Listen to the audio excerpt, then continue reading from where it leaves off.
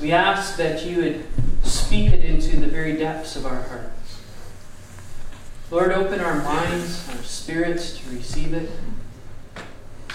Open our minds and spirits, Lord, to receive you. We ask for your grace to touch us. We ask, Father, in the name of Jesus, that you would pour out your Holy Spirit on us. Lord, I ask that you give me words to speak, but that my own words and thoughts might be forgotten. In Jesus' name. Amen. Invite you to be seated.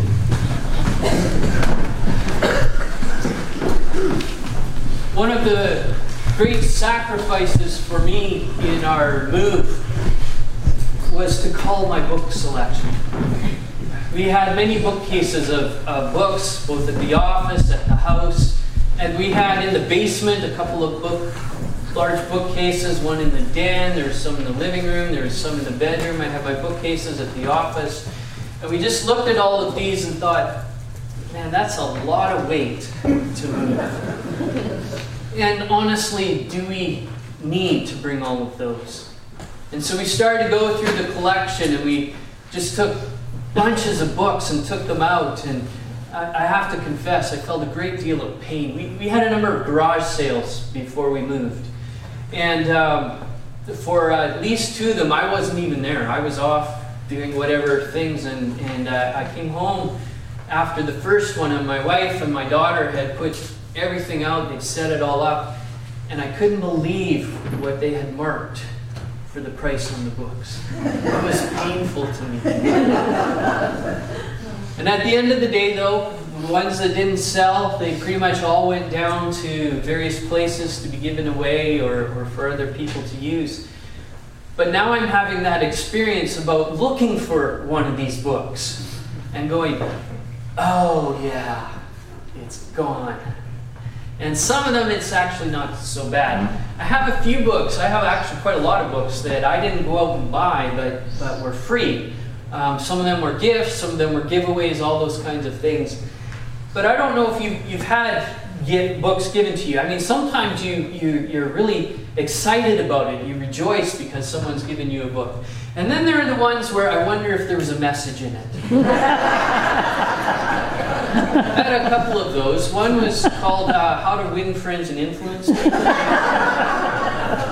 You may have read that one, or not. And if you think I need it, I suppose you could go get another copy. But somebody gave me that one. Another one was How to Win with People. And I think I got them from the same person. So you start to wonder at some point if there isn't a message that's being conveyed. But the point of those kinds of books are interesting because they're meant to give us advice and wisdom in how we deal with other people. But some of those books, as you read, I stop and ask myself, why? What is it that's trying to be accomplished? Because there's that surface level of having good relationships. But sometimes there's something deeper in those. Because in that same class are books like The Art of the Deal. I've spent a lot of times on airplanes, and a lot of airplanes have a magazine from the airline. And the chief job of the magazine in the airline is to sell you stuff, especially their stuff. But often in them there's advertising. And in that advertising will be things like, buy this book and you'll know how to negotiate. And one of them, as I read through, it became obvious that the point of this book was so that you can make a good impression on people so that you would get out of the negotiation or the conversation what you want. It was really came down to manipulation, is what it felt like to me. And there's this sense of having relationships with people so that you can have a relationship with people. And there are those that are so that you can have a relationship with people in order to get something out of it. And I've had both experiences in dealing with people. I've had those where people will come up to me, especially once I became a bishop. That was a fascinating experience. Before I ever became bishop, I went to, I don't know how many, in Canada they're called General Synod instead of General Convention. I've been to a lot of those. I've been to provincial things. I was on committees and different things. And as you show up, you start to see that there are certain people have an affliction, a desire to be a part of these things. And they go to the meetings and you get these familiar faces. And you can tell there are those who are they're in the know, they're on committees, they do all those kinds of things. And then there are those of us who feels like you kind of show up because somebody needed to go there and you aren't necessarily in that place. Well, after I became bishop and my shirt color changed and where I sat changed, well, all of a sudden people treated me differently. Or at least some people did. And some of them, as they would speak to you, you could tell that there wasn't this great respect for me as a person. But now they decided they had better treat me well because I was a bishop. And there might be some kind of influence or consequence for them. Right? And people can be like that. People will be nice to you in order to get something, or people will be nice to you because they genuinely care for you. So I think back again to these books that I'd received, that I took them because the people who gave them to me were good people. They were friends. They meant well, and so I took them in that way. But they weren't the life-changing kind of books that perhaps this person hoped for, or that maybe I needed. But I think there's a resistance in me to that, because it's a message that's there that, here, you have a deficiency, let me help you. And there are those kinds of things. It may be true. I'm not saying it wasn't true. I'm just saying it didn't necessarily have the same effect. And then there are things like this. This came in the mail the other day.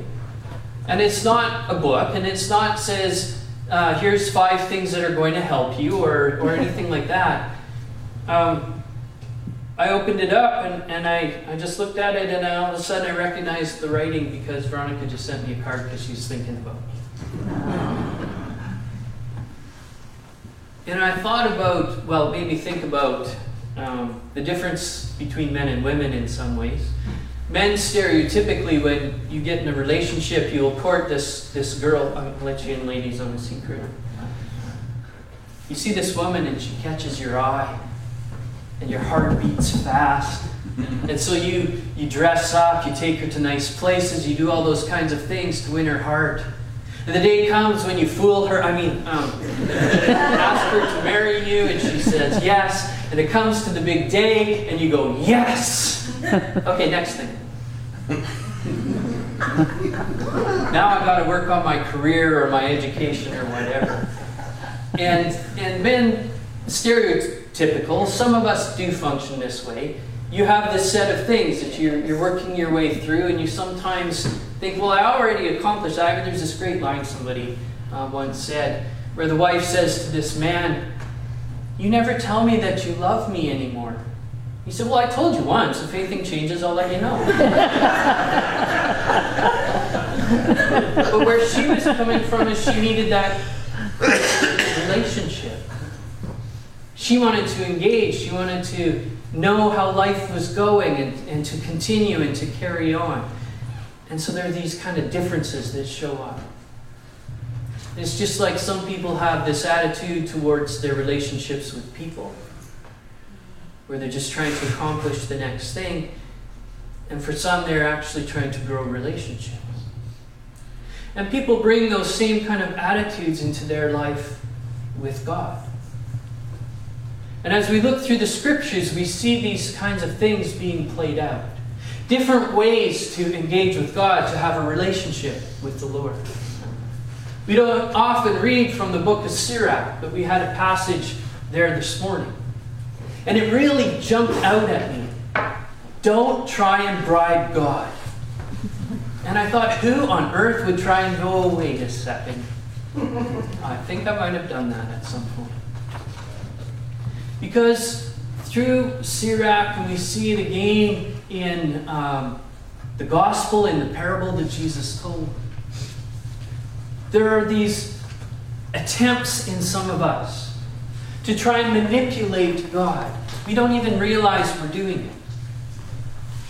But we have these pictures. There's the one who will try and put God in our debt. I'm going to do this for you, God, and then you're going to owe me one. Or there's the one that says, God, if you do this for me, then I will follow you. Conditional way of living with God. And we don't even realize, I think, a lot of the time that we're doing that. Or when God doesn't do what we think He ought to be doing in our lives or in the world, and then we'll say, well, I'm not going to follow Him anymore. I'll show you, God. I'm not going to come to church because you didn't do whatever it is. I'm not going to pray because you didn't do this. Or you can be like the Pharisee who stands before God and says, actually, as I look at myself, I've done a pretty good job. God, you should do what I want because I've done all those things on the list that you gave. I've lived a pretty good life.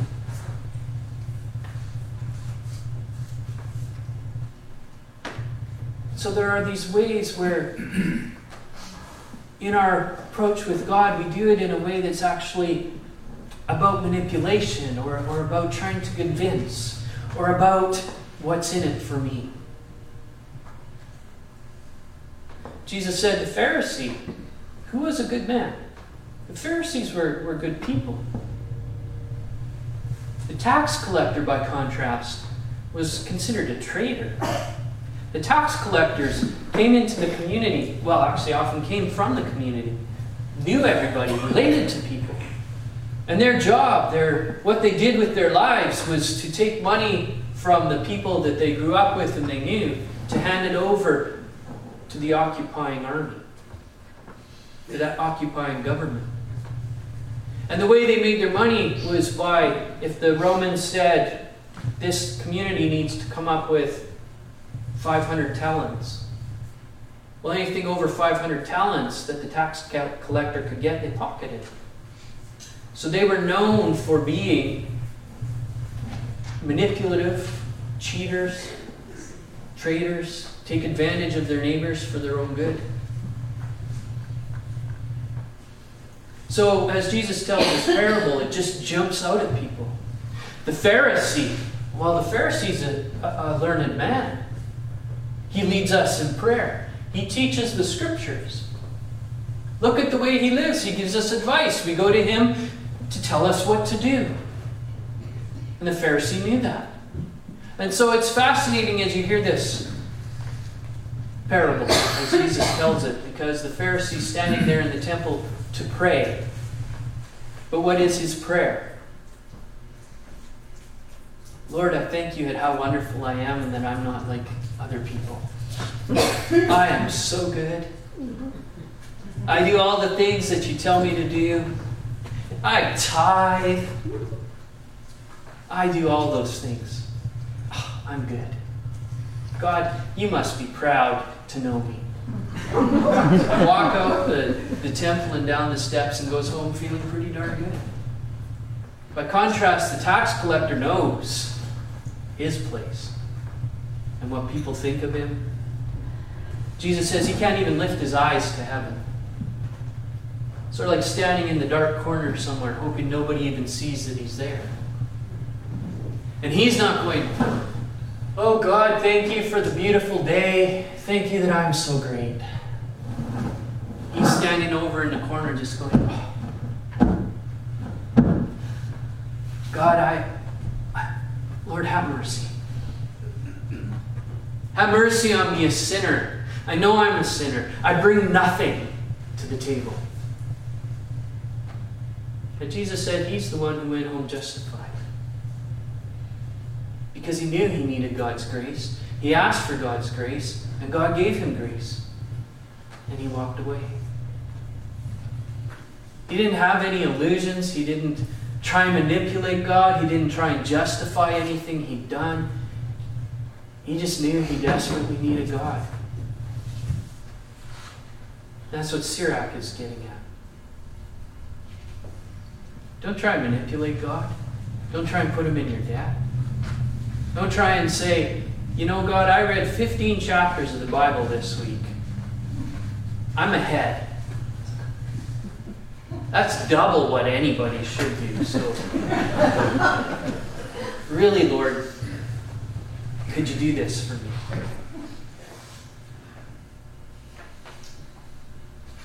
or to say, I'm going to make a sacrifice that I don't really mean it. I'm just kind of covering my bets. There are those kinds of things. And God sees what lies behind them. He sees our hearts. He sees into our lives. He sees our intentions. So we can't fool him. That's why that's why Sirach says, God treats us all the same. He's no respecter of persons. He's not impressed because I wear something fancy in church or because I've got degrees on the wall or something like that. What he looks at is in here, in the heart. Paul writes to Timothy. This is right at the end of the letter. I don't remember I'm not sure if you remember from last week. This follows right on last week's passage where he says, as for you, you teach, you speak, you carry on your ministry. And then today, as for me, I'm being poured out as a drink offering. My life is at its end. He's probably in prison at this point as he's writing this, fully expecting to be condemned probably to death. I have fought the good fight. I've run the race. I know a crown is waiting for me. The prize is there. Just as it is for anyone who rejoices at his appearing. And we skip a bunch of verses, and then Paul says, everybody abandoned me when I was before the court, but God didn't abandon me. And I hope God doesn't hold it against them that they felt they had to leave. But I know I'm in his hands, and I know whatever happens, he's going to be glorified and his kingdom is going to be extended. This is all paraphrased, by the way. See, Paul knew whether everything was going great or everything was going awful. His heart was just like that in the song. He wasn't trying to bargain with God, saying, God, I sacrificed so much for you. He wasn't standing before God saying, God, why have you not got me out of prison? Why haven't you got me out of this yet? Didn't I fast this many times? Didn't I win this many for you?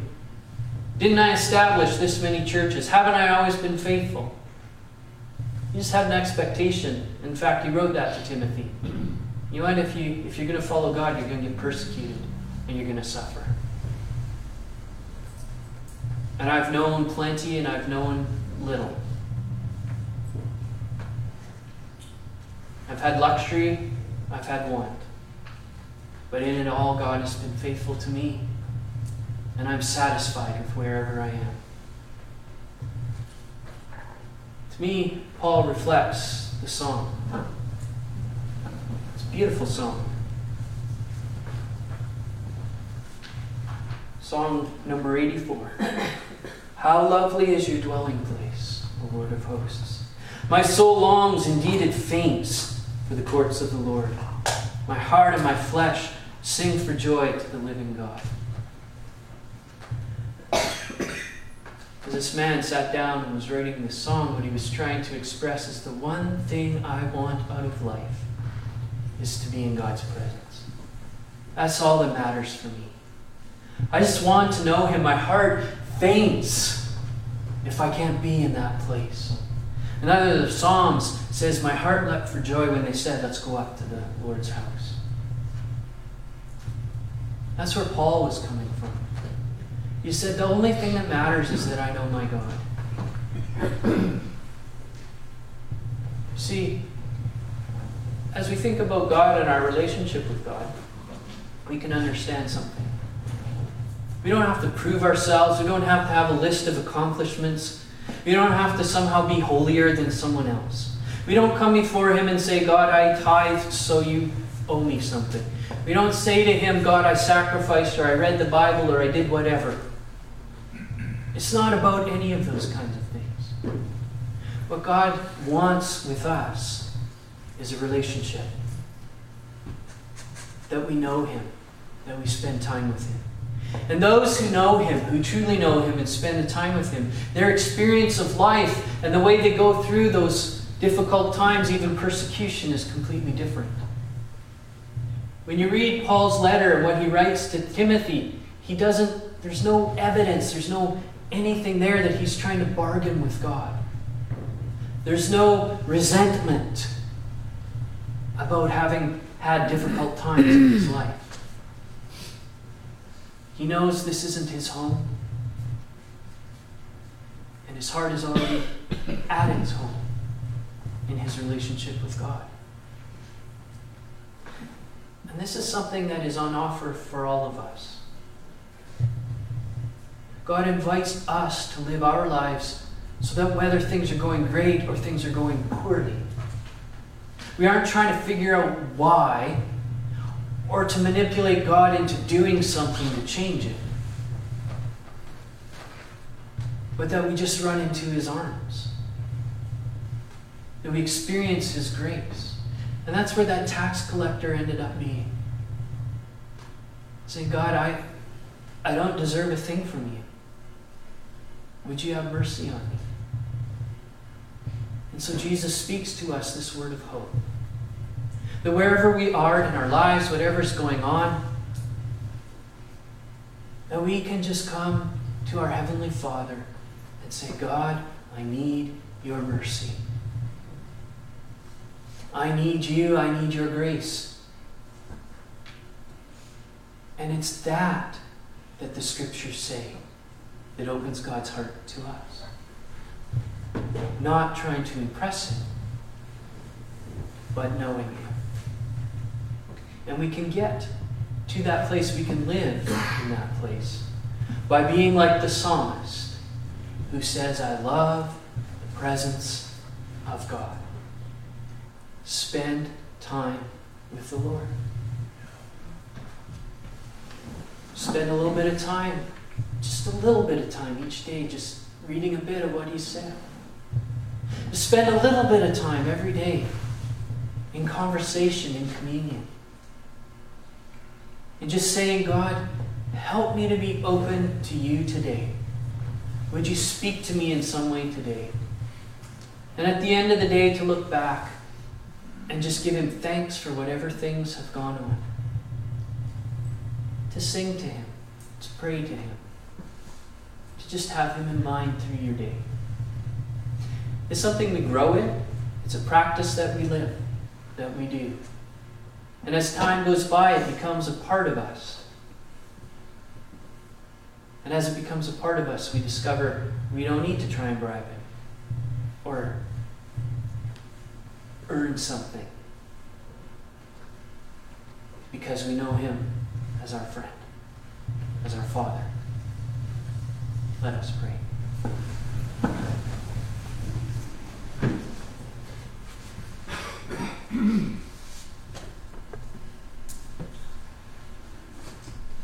Father, we thank you that you are full of mercy and compassion.